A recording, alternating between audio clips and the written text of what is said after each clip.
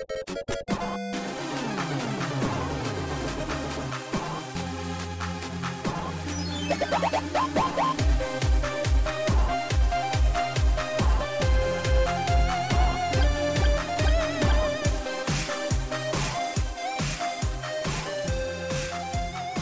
to So Many Bits.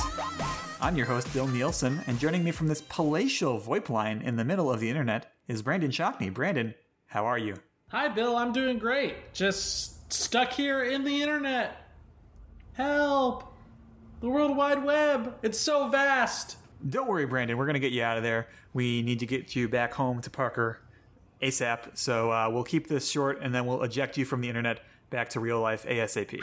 Thank you. I appreciate it. So, as per usual, we'll be having an interview guest on later in this podcast. I'll be talking with Sandrine Bedard-Brisson over at Tribute Games. She works as the community manager over there, and their upcoming project is Panzer Paladin. But first, Brandon, you and I have to do some screen watching. I was outside watching some deer frolic. You don't even care about the outside, do you? Oh, yes, and I'm very excited for this particular bit of screen watching, considering it's the sequel to one of my favorite movies of all time. See, that's something I'd like to ask you about, because our screen watching topic this week is Back to the Future 2.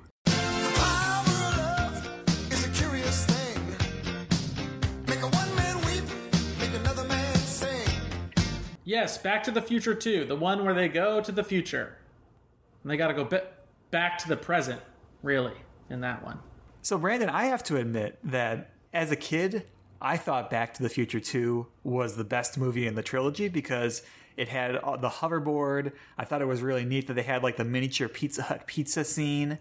And I was just like into all the scenes that are like kind of goofy or corporate tie-ins. Oh, no joke. I was just about to tell you that although Back to the Future, the original, is one of my favorite movies of all time now, as a kid growing up, Back to the Future Part 2 was the one I liked to rewatch the most. Absolutely, because of all the cool stuff in it, right? You wanted the lace-up, self-lace like sneakers. You wanted the like clothes that like dry themselves. The hoverboard, the like all that cool stuff. Absolutely, like that was a kid's dream, right? Like to see all this crazy technology that is not practical, but is still very fun to look at and interesting. Yeah, the original release date of Back to the Future 2 is November 22nd, 1989. So I would have been about 4, I guess we'll say 4.5 at that time. Mm-hmm. Probably not the most discerning viewer yet. No, yeah, I didn't see it until, around the same time. I think my parents exposed me to Star Wars and Back to the Future around the same time. So those were both very influential franchises for me. I mean, I loved Star Wars, I loved Indiana Jones, and I loved Back to the Future. And Who Framed Roger Rabbit. Like, those were my main movies that I really enjoyed growing up. Back to the Future just made me fall in love with the concept of time travel. I thought the DeLorean was the coolest car in the world. It's part 2 is crazy and so much goofier and so much out there than the first one. So much more like needlessly complicated than the first one. And like the fact that it ends on a cliffhanger, it's very much not its own movie. Whereas the first one, even though it kind of ends with them going into the events of the second movie, at least the first one feels like more of a self-contained entity. But there is something really just super fun and breezy about the part 2. I'm not sure if it's an endorsement or an indictment of the film that there's a scene where Christopher Lloyd has to pull out a chalkboard and explain the plot up to that point in the film. You know what? I kind of admire it. I kind of like that they are just like, okay, here we go. This is what's happening. Now we can move on and you don't have to worry about it, because we had one scene where we kind of broke it all down for you, and now we can just go on with the crazy like future sequences and past sequences. Like, don't worry about it. Don't think about it too hard, or it all falls apart type thing. It reminds me now a little bit of in Persona 5, which I think we can spoil a little bit now, where your main character appears to die, but somehow miraculously survives, and like every character has to like sit you down and explain how it actually worked that way. Right. Oh yeah, I forgot that happened in the game. Yeah, that's more towards the end. But yeah, you like go around, talk to everyone to be like, okay, I'm piecing together. I guess this makes sense, but really, who cares, right? As a lot of people, I feel like get in movies and video games like that get really like bogged down by things needing to make perfect sense in these worlds, and it's like these movies and these games have so many fantastical elements that you kind of have to allow your suspension of disbelief to take over. I think this is a fun ride of a movie. I still enjoy watching it to this day.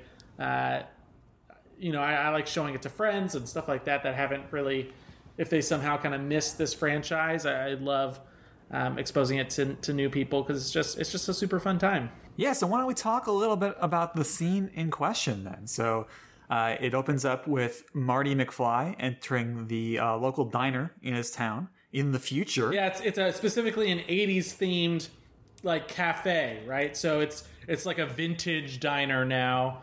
Or it's like, isn't it fun how it's all 80s? And to Marty, it just looks like, it's got the elements of what he has in the present day.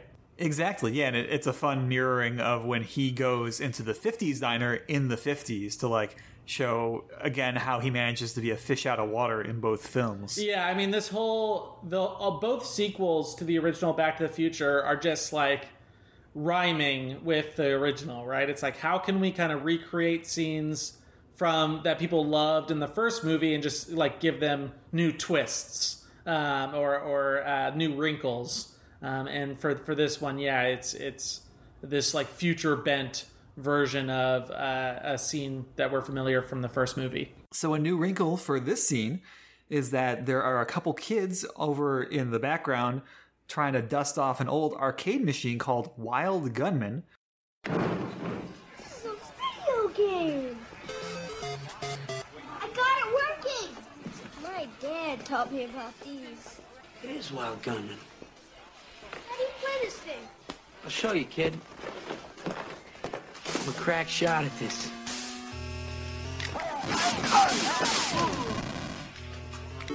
You mean you have to use your hands? That's like a baby's toy. Which in Marty's time would have been like literally brand new. Like based on the date of the film takes place, the game had come out in Japan like that week. Wow. And the crazy thing is, like, Marty's like an expert at it. He's so good at this game, right? He's a crack shot, as he he gets like all the enemies in one go there. But he's a gamer at heart, Marty. He is. So why don't we talk a little bit about like what Wild Gunman is here, because it did come out as part of the original NES US launch, but it came out in Japan back in '84, which is when I guess this film was set. So that's why it matches up. And then previously, it wasn't exactly an arcade game in Japan, but there was something very similar to it that required like projectors, and it was kind of like how they had those the VHS tapes in the '80s, where you could like watch the video and then like shoot at things on the screen. It wasn't exactly a video game, but it basically was a video game. Yeah, because I had read on online that for the movie they specifically built this like Wild Gunman arcade machine because there wasn't an actual one in existence, so they had to like create their own for just specifically for the movie. Technically, it did come out in the arcades here, but it was as one of those Play Choice 10 things where you could like put in a quarter and play an NES game on an arcade cabinet. That's basically how it came out. Yeah, because it doesn't look like there's much substance to it when we see it in the movie, right? It's just it's like 3 seconds of actual gameplay. The funny thing is that's basically the whole game. That like they didn't really like, they embellished the graphics a bit for the film, but pretty much the whole game is a dude walks on screen and there'll be like a time that you have to beat in terms of like how long you have to react. The dude on screen will say fire, and you have to shoot the screen within the time frame, and if you do, you win. If you don't, you lose. Well, there you go. All I know is young Elijah Wood is not impressed by this. Neither kid is impressed. They find it to be the fact that you have to like utilize like your hands to play the game is like an affront to these young punks. Hey, I mean, I think about how these days probably even the idea of a controller looks really strange to like a 5 or 6 year old, like those kids where, you know, they've grown up with like an iPhone or an iPad and they're all just like tapping on screens and stuff, and how the stuff I use to play games probably looks old to them. Right. Yeah. I mean, our reality is just a much less interesting version of what we see in Back to the Future Part 2. You know, I'm very bummed we don't have hoverboards and we don't have Jaws 19 and all the other things that we see in these future sequences. Brandon, quick question for you: which piece of headwear do you prefer? The green hat with the bill all the way up, or the yellow hat that's kind of like a visor with just like the one stripe down the top of the head? The yellow hat, I think. I really, the one I want is what Marty McFly, like Marty Jr. wears, that like his hat that has like the pink and almost, it's got like 3 or 4 different like shiny colors within it. I want his hat. That's pretty cool too. I feel like at the right time you might find it in a pop-up shop somewhere. Oh, I've definitely seen it around in various like geek stores and like comic book stores and stuff, and I have come very close to purchasing one for myself, but I've refrained. Now, if they ever mass produce, because I know they've made a few versions of the shoes, the Nikes, but if they ever mass produce those, I will absolutely buy those as well. So I don't know that there's a lot else to cover about the scene itself, but it is kind of an interesting piece of trivia, and it's a good moment for establishing Marty's, again, how out of place he is and how he continues to be out of place in all these films. Well, it's very purposeful that they chose Wild Gunman, right? Because the whole third movie takes place in the West, so it's foreshadowing his next adventure, right? I think there is a scene that's very similar to this in Back to the Future Part 3, right? Where he actually like has a gunfight with a few different men in Part 3. So I think it serves a double purpose of kind of showing him out of place in the future and also hinting at where he's headed in the next movie. I hadn't even considered that. That's a great point. Well, with that in mind, then, I think we should go ahead to rate this segment. And as always, just like with any video game, we're going to rate on a scale of 6 to 10. And we'll be looking at accuracy, condescension, and entertainment. So for starters, Brandon, let's talk about accuracy. So if a score of 6 is completely inaccurate and a score of 10 is extremely accurate, how would you rate the scene from Back to the Future 2? You know what? I'm going to have to rate it I'm going to give it an 8, right? So I got to dock it points because they had to build this arcade machine themselves, because the real thing, just the Wild Gunman like lone arcade machine, didn't exist, so they had to make it from scratch basically. So I got to docket points from that, but like we said, the actual gameplay, that's pretty much what the game is, you know. So he plays it out like it is, but I mean, he also gets a perfect score without barely doing anything. So I got to give it middle of the road, about an 8, I think. I'm going to go with a 9. I guess I was feeling a little more generous just because they did select like an actual NES game, and technically it sort of existed in an arcade, but yeah, it's true that like there's the very quick shot of the display doesn't really show much, just like they have the character art in there and nothing else, and it's just flashing and then it's over.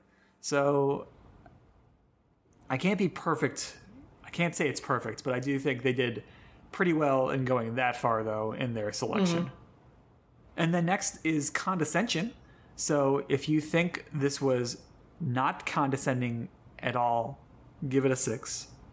If you think it was extremely condescending towards gamers, give it a 10. I think I'll give it a. You know what? Because I think I'm gonna. I know this is kind of lame to give it an 8 again, but I think I got to give it at the middle of the road because I think it's on the fence with a lot of things, right? I mean, on one hand, Marty is very good at the game, and Marty is cool, and we like Marty, right? And so the fact that he's good at video games is I don't think plays to the condescending part of it.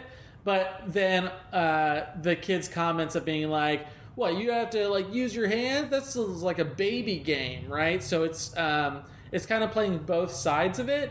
But the fact that we're, I believe, supposed to side with Marty in that of being like, no way, it's cool that Marty's like good at this stuff. I mean, he's like, he plays guitar, but he also plays video games. Like he's kind of a badass, but he's not an asshole.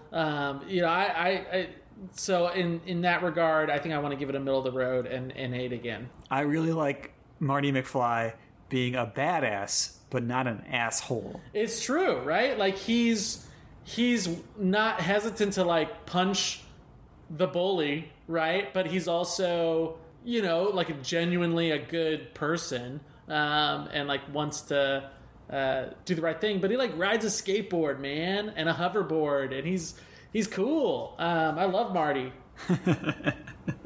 I'm going to go ahead and give it a 7 just because it was not condescending towards the idea of playing games, just the taste that the kids have for games as opposed to Marty's, which, there's nothing more true to gaming than different gamers arguing over what are the real video games. It's very true. And lastly, Brandon, we're going to talk about entertainment. So give it a 6 if you found this scene completely unentertaining, and give it a 10 if you found it extremely entertaining. Well, Bill, Back to the Future is one of my favorite franchises. I gotta give it a 10, my man. I mean, they built a brand new arcade machine just for this scene, right? That doesn't really add too much to the plot beyond, like we said, foreshadowing the third movie and providing like a fun moment. But they kind of went all out with it, right? Between like the kids' like future outfits, and like having this fun interaction between them and Marty. Like I think it's great. A fun little moment that just fleshes out the world that Marty is inhabiting at that time. So I got to give it a solid 1-0. Alrighty, I would have to go with. I would go with an 8. Like I found it to be fine. And maybe I just need to have more nostalgia for Back to the Future in general. I think it does serve its purpose in the film, and it's cute. I didn't, blow me away. True. I think I admire the fact that it is such a quick scene, too, right? Like, they don't really... I feel like a lot of movies nowadays, to press those nostalgia buttons, would really... really focus on something like that, or really take the time on that and kind of run it into the ground. And I kind of like that it kind of breezes by you. You have this fun little moment, and then we've now moved on to the next thing. Well, great. That's our discussion of Back to the Future 2 for screen watching. Thank you so much for helping me with that, Brandon. Right now, we're going to go to break, and when we come back, I'll be talking with Sandrine over at Tribute Games.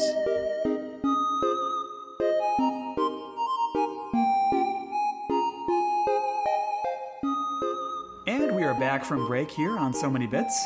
Joining me on the line right now is Sandrine Bedard-Brisson.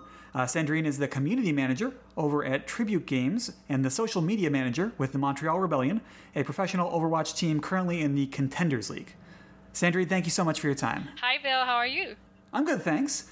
So the last time we got to chat, that was back at PAX East in late March, and we were seeing the game Panzer Paladin. So I think that would be a good place to start this interview. I think first off, if for the listener you could give like maybe an elevator pitch for the game, that would be great. Oh yeah. So for anyone who hasn't seen anything about Panzer Paladin, Panzer Paladin is an action platformer, and you fight against demons that are invading Earth, and you have two ways to do so. So either you can control like the large power armor, which is called the Paladin, or you can also control its human-sized pilot, which is inside, and they're called the Squire. And there's mainly two gameplay types for Panzer Paladin. So you can either like play as the power armor, and you're going to be using the melee weapons that are dropped by the giant demon invaders. And like the combat is mainly swordplay mechanics, and either you're going to block attacks or you're going to be attacking high and low. And there's a mechanic that's you're going to be spending a lot of your weapons. So we encourage the player to use a variety of weapons by either attacking, throwing them, or use them to cast spells. And so that's basically what you can do with the strong, like larger paladin armor. But you can also eject from that armor and play as the small squire. She can still do a few things, like she can swing across gaps when you can't do it with the larger armor, or basically you can still attack enemies or recharge your armor. So there's really two types of gameplay with Panzer Paladin. Let's get started by talking about Squire. First of all, who is Squire? How did she get that armor? She is the Squire. She actually has another name. We don't really specify it for now. It's going to be like in the backstory of the character. But the Squire, is a former rescue operation android. She's been commissioned by a human organization that was put in place to fight against the demons that have invaded Earth. So, of course, if you have demons all around, you need help to fight against them. The human, they can't do it because if they were to take the weapons or they would be corrupted by it. So they commissioned the Squire, which is an android, to take control of a larger unit, which is called the Paladin. The Paladin is bigger, so he can grab the bigger swords as well. Let me tell you, corruption is no joke. I found a can of Diet Coke on the ground when I was walking home from work today, and I picked it up, I threw it in the trash. I got a mild case of corruption right there. That's a lot. The one thing that really jumped out for me when I got to demo Panzer Paladin back at PAX is that there are, first of all, so many different weapons, but then second of all, there are so many different uses for the weapons. You can use them to jump on enemies, you can use them to save your progress, you can break the weapons to cast magic spells. Do you know, what is the inspiration for that game mechanic?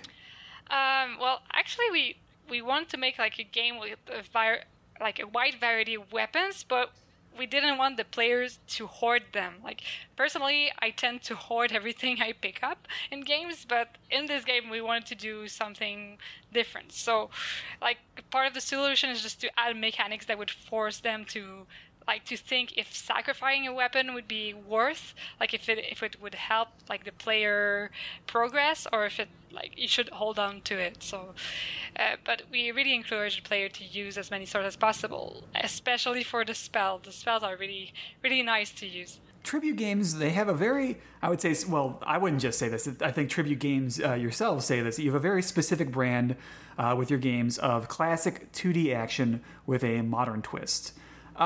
When you are trying to build a community for Tribute, what are some ways that you go and seek out people to grow that community? Well, Tribute Games is all about nostalgia, so we really like to reference to like retro games, other games that are being released recently that are like sequels to older game. So we're really about nostalgia. So I like to take part of this nostalgia by like replying to anything that's been new in the industry, because there's a lot of new retro thing coming out and new like sequels for older games that have been out for a long time or older movies, and so we like to like jump on that occasion to talk about it with our community, also to have like people be part of the community, not just finding people. Like the key is really interaction. So, like, there's no community without the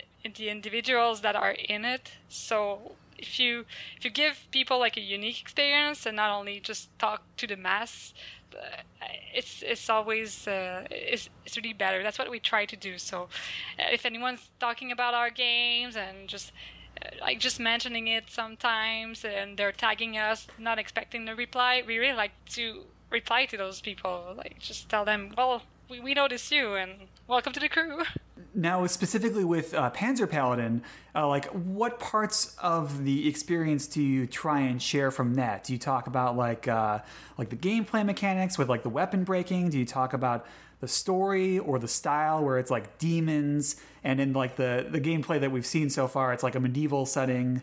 What do you share from that? Yeah, for now it's pretty early because it's coming out, well, in less than a year from now, but still like several months to go. So me as a community manager, I really want to give as much as possible, but we can't release the trailer yet. It's a bit too early. So what we can do for now, I try to share GIFs, but not just GIFs to have GIFs out on the internet. What I want to do is like to have a context for that GIF. So we either explain some mechanics with them, or we try to give life to the characters. Sometimes we make them talk, and we have a little GIF to go with the little discussion they have together. Oh, we also have like a stream on Twitch that we do monthly. So every month we do like a game dev update on Panzer Paladin. We try to show some sketches.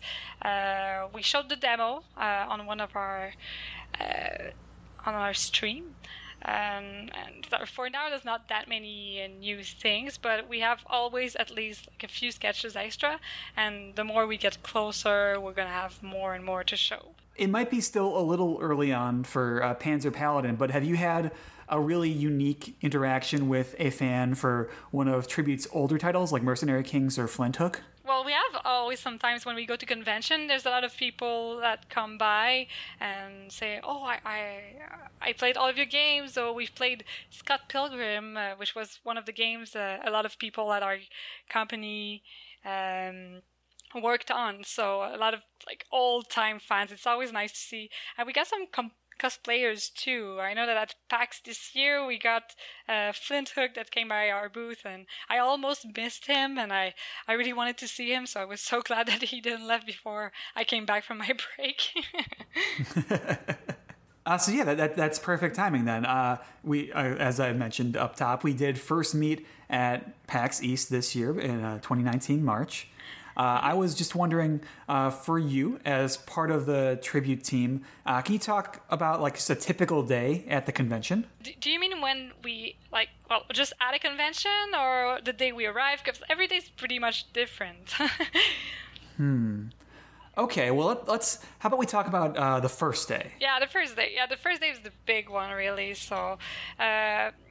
Let's say for PAX, we drive from Montreal, because it's not that far of a drive. It's about like 5.5 hours from Montreal. So we drive with our truck and we bring our own booth there, or we sometimes go by plane. So we wake up pretty early in the morning to get at the convention, and then we have to set up our booth over there. And that's actually the day before the convention. So we set up our booth, but that's our first day as a developer.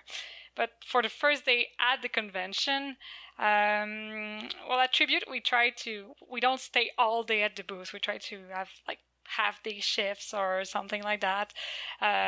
We do a lot of interviews. We have we see a lot of dev friends that are developers from other companies, and so when we try to grab them at their booth, sometimes they're not there, so we don't get much sleep because we wake up. That's not funny. Yeah, but we wake up early because either we get a shift, we have to be at our booth to talk to people about our game, or we also want to see the convention floors. So we're pretty much at the convention all day, even if we basically just need to be there for 4 hours. We still stay there all day.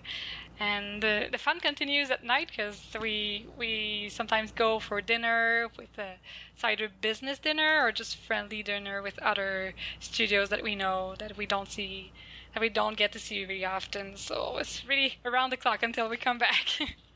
And at PAX with the Montreal game community, like there are so many companies located in Montreal. So is there like a sense of community when you go to this event? Yeah, so we can definitely see the people from other studio that we know. Let me see, it's like a little gathering, but just in another city, because sometimes we also have our local convention around here, and there's studios that are not from Montreal that are in our local convention.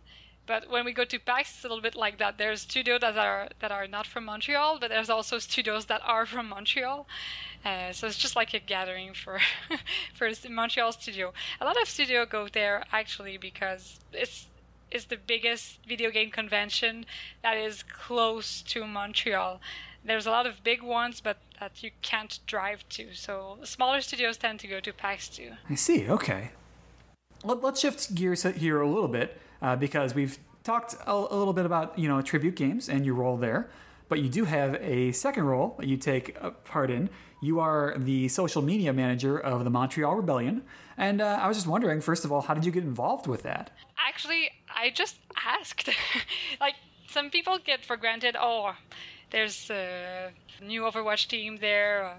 They probably already have all their people working there, and when they announced that the Montreal Rebellion was actually starting, I sent a message through their Facebook page right away, and they were looking for social media managers. So they took me. I had an interview with them, and they took me basically. So it's just telling people, like, if you think you can do something because you just assume that people already have what they need to go through, just don't do. Like, you don't get anything if you don't ask. So always ask. If you think you might have a chance, just ask, and you never know what they're going to reply to you. For me, it was a yes. Now, with these two roles, you are a community manager and then you are a social media manager. Can you talk a little bit about what makes those different? Oh, so this is really tricky, actually. Well, I know the difference. Not a lot of people know the difference when they're not one. So it's a very new kind of job. So like it's easy to get the terms confused. So just to make it clear, so let's say if you're in big companies like Riot or like Discord, a social media manager is actually the one that's going to take care of the post. They're going to reply to direct inquiries on social media accounts. They're going to have to analyze numbers. So a lot of things they're going to be the official voice of the brand, basically. As opposed to community managers, they will also represent the company, but mostly elsewhere on the internet. Let's say you want to reply to another company or interact with players. It's mainly the community managers that are going to take care of this. So they're working on making the community active. They're working on the Discord servers, so it's really closer to the player base as opposed to the official voice of the brand or something like that. So as for me, let's start for social media manager at Montreal Rebellion. I only take care of the Twitter account and a bit of the Facebook account, and I'm not taking care of Discord. It's just that part, so that's why I'm social media manager. And for Tribute, actually, so the community managers in the indie game industry, it's a bit different. It's not like in the big companies. You get to do a lot of things. The community managers, when you're in an indie studio or in a smaller studio, it's more of a general term, which basically tells you that you're going to talk to media, to be a social media manager, so take care of the content of the posts. You're going to get the community active. You're going to do all sorts of stuff. So a lot of marketing. It's hard to have like something precise, but it's a really great job. I really love it. Let's go into a little bit more about the differences. So with Tribute, you have the game you're trying to promote, which is right now it's Panzer Paladin. And with the Rebellion, you are trying to promote both the team, but also individual players, esports athletes. How is that different between those two? Actually, the Montreal Rebellion, which is a contender, so an academy team, there's a lot of roster change, so a lot of change between the players and the staff. So this is probably a good time to explain. Yeah, like what is a contender team and how does it relate to the Overwatch League? Yes, so the contender team, so Montreal Rebellion is the contender team. So it's like a second tier Overwatch League. So it's not the Overwatch League, but a second tier team. The Montreal Rebellion is the academy of the Toronto Defiant from the Overwatch League. And so we work together a lot. We practice a lot with the mother team, let's say. And a lot of the players are going either to join our mother team, or sometimes they're going to join other team. We've had 3 players already that joined the Toronto Defiant. So what we try to do is just expose the players and show them to the higher league, so that they can go higher in the career. And so to go back to your question for the difference between promoting a game and promoting a team, well, you have to promote the players. But in the contender team, since there's a lot of change, it's hard to get to promote that much of the players on the social media. So it's not really on my end to do so. But it's mainly the community that's different, that you're going to act different with.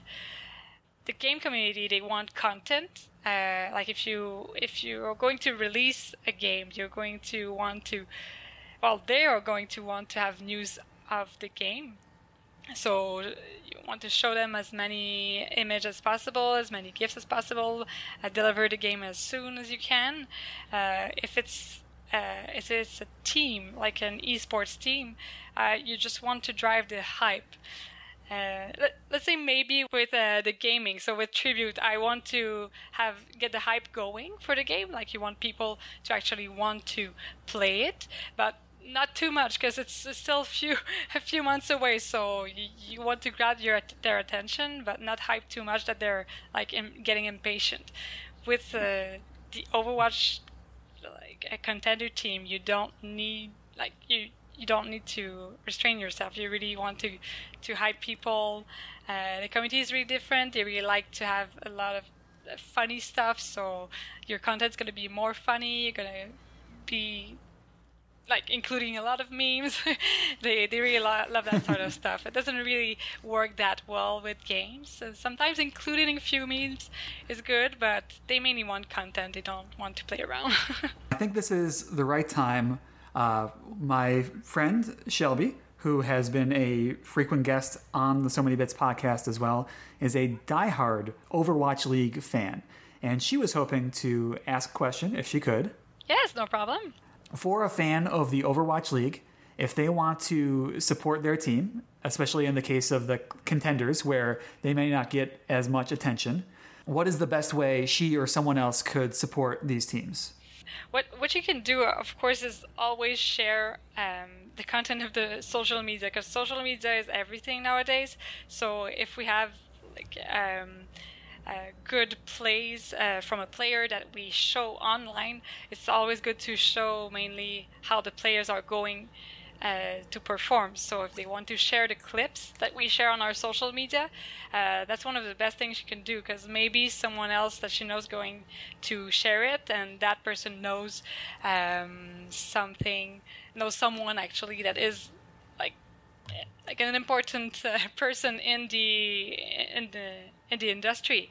They might see the clip, and that's the way the people from second tier Overwatch can get to the league, actually. Awesome. Okay, thank you. And then I had my own question, because this is mainly something that we men need to do. What is the best way that we can advocate for more women to be involved in the Overwatch League? Oh, to have more women in this.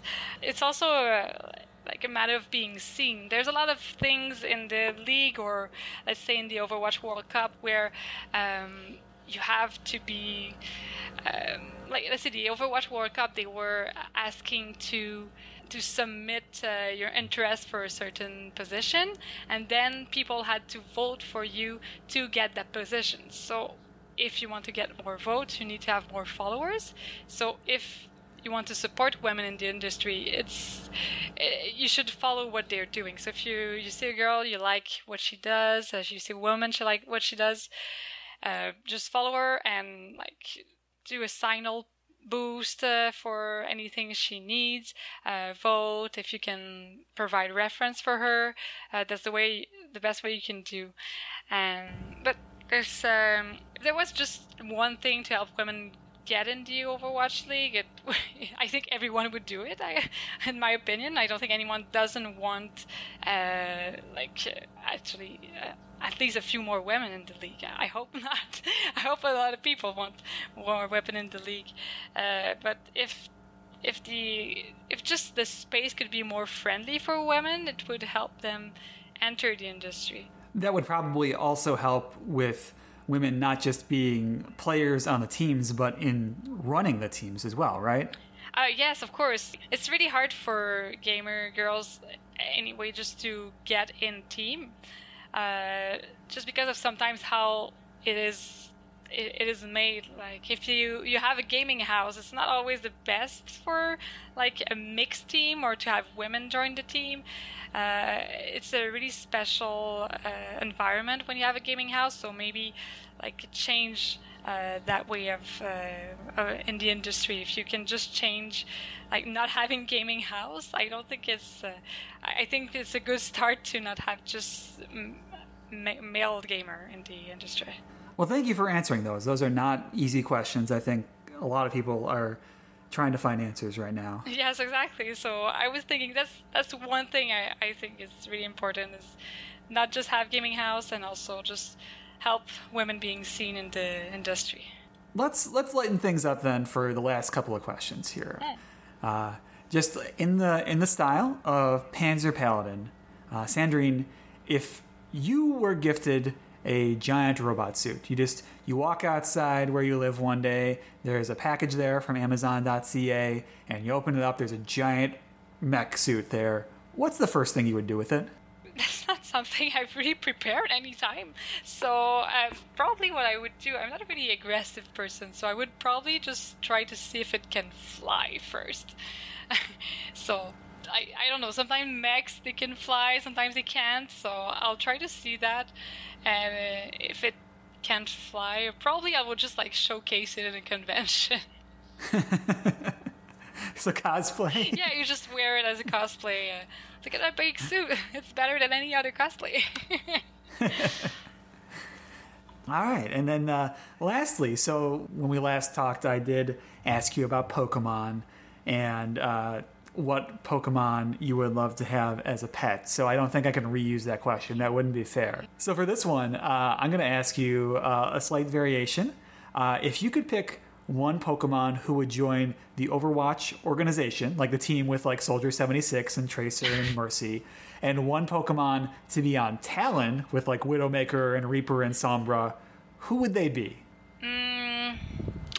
So for the Pokemon in Overwatch, I think it would be there's a lot of friendly Pokemon, but I think All I can think of is Lugia, maybe because of the wing. Is it Lugia or Logia? I never know. I don't know either. I really don't. I think you can go either way.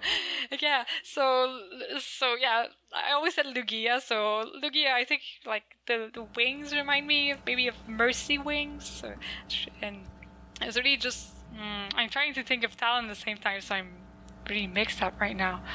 Oh, the Talon Pokemon would be Mewtwo. So you just have two Mewtwo. Yeah, two Pokemon that talks, that are really intelligent, so Lugia and Mewtwo. And I don't know, Mewtwo like reminds me a little bit of Moira, maybe. I can see it. They're both. I feel like there's some of the same energy there, especially with like their facial construction. Yeah, or Mewtwo doesn't have a mouth, but yeah, or like controlling things with their hands, or like just feeling a little bit evil, mischievous. Well, I think like with Talon, a lot of them, they have their reasons for doing what they do, and the same with Mewtwo. Mewtwo had a pretty rough childhood. Yeah, I always liked Mewtwo better over Mew, actually.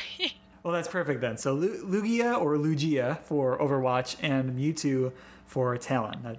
Yep, I think that would be it. So Sandrine, thank you so much. I think that brings this interview to a close. Before I let you go, though, if people want to get caught up on news about Tribute and Panzer Paladin, and if they want to get news about the Montreal Rebellion, or did they just want to check up on you, where can they do that? So yeah, if you want to follow Tribute, which is my main account that I take care of, is Tribute. It's at Tribute Games on Twitter. Same for most of the platforms. If you prefer to follow us on Instagram, though, it's at Tribute_Games. And yeah, if you want to follow my personal account, it's at Frodonet. So that's pretty hard to spell, but if you want to write it somewhere, it's going to be somewhere in the podcast. It's Frodo, like the hero from the Fellowship. Nnette, is right? Yeah, Frodo, Nnette. Ah, it's nice. It's a nice portmanteau. Thank you. You're welcome. Thank you so much for your time. Thank you. Have a nice day, Bill.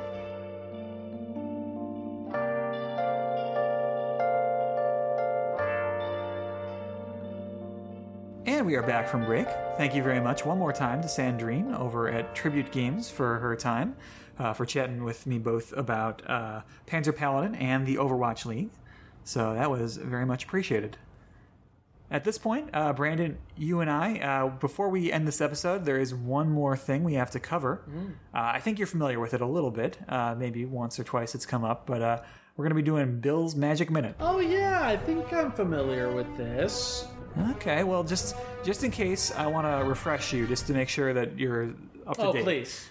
So for this, I'm going to talk about Magic the Gathering for a random amount of time between 1 and 60 seconds about a topic of my choice, because otherwise it would leak out into the rest of the podcast and no one would want that. It would be like Chernobyl, but less serious. What a wonderful analogy. I mean, really, talking about Magic to a nuclear disaster, how else could you do it? There's no other apt analogy. There's no other way. I'm going to roll a 20-sided dice here 3 times.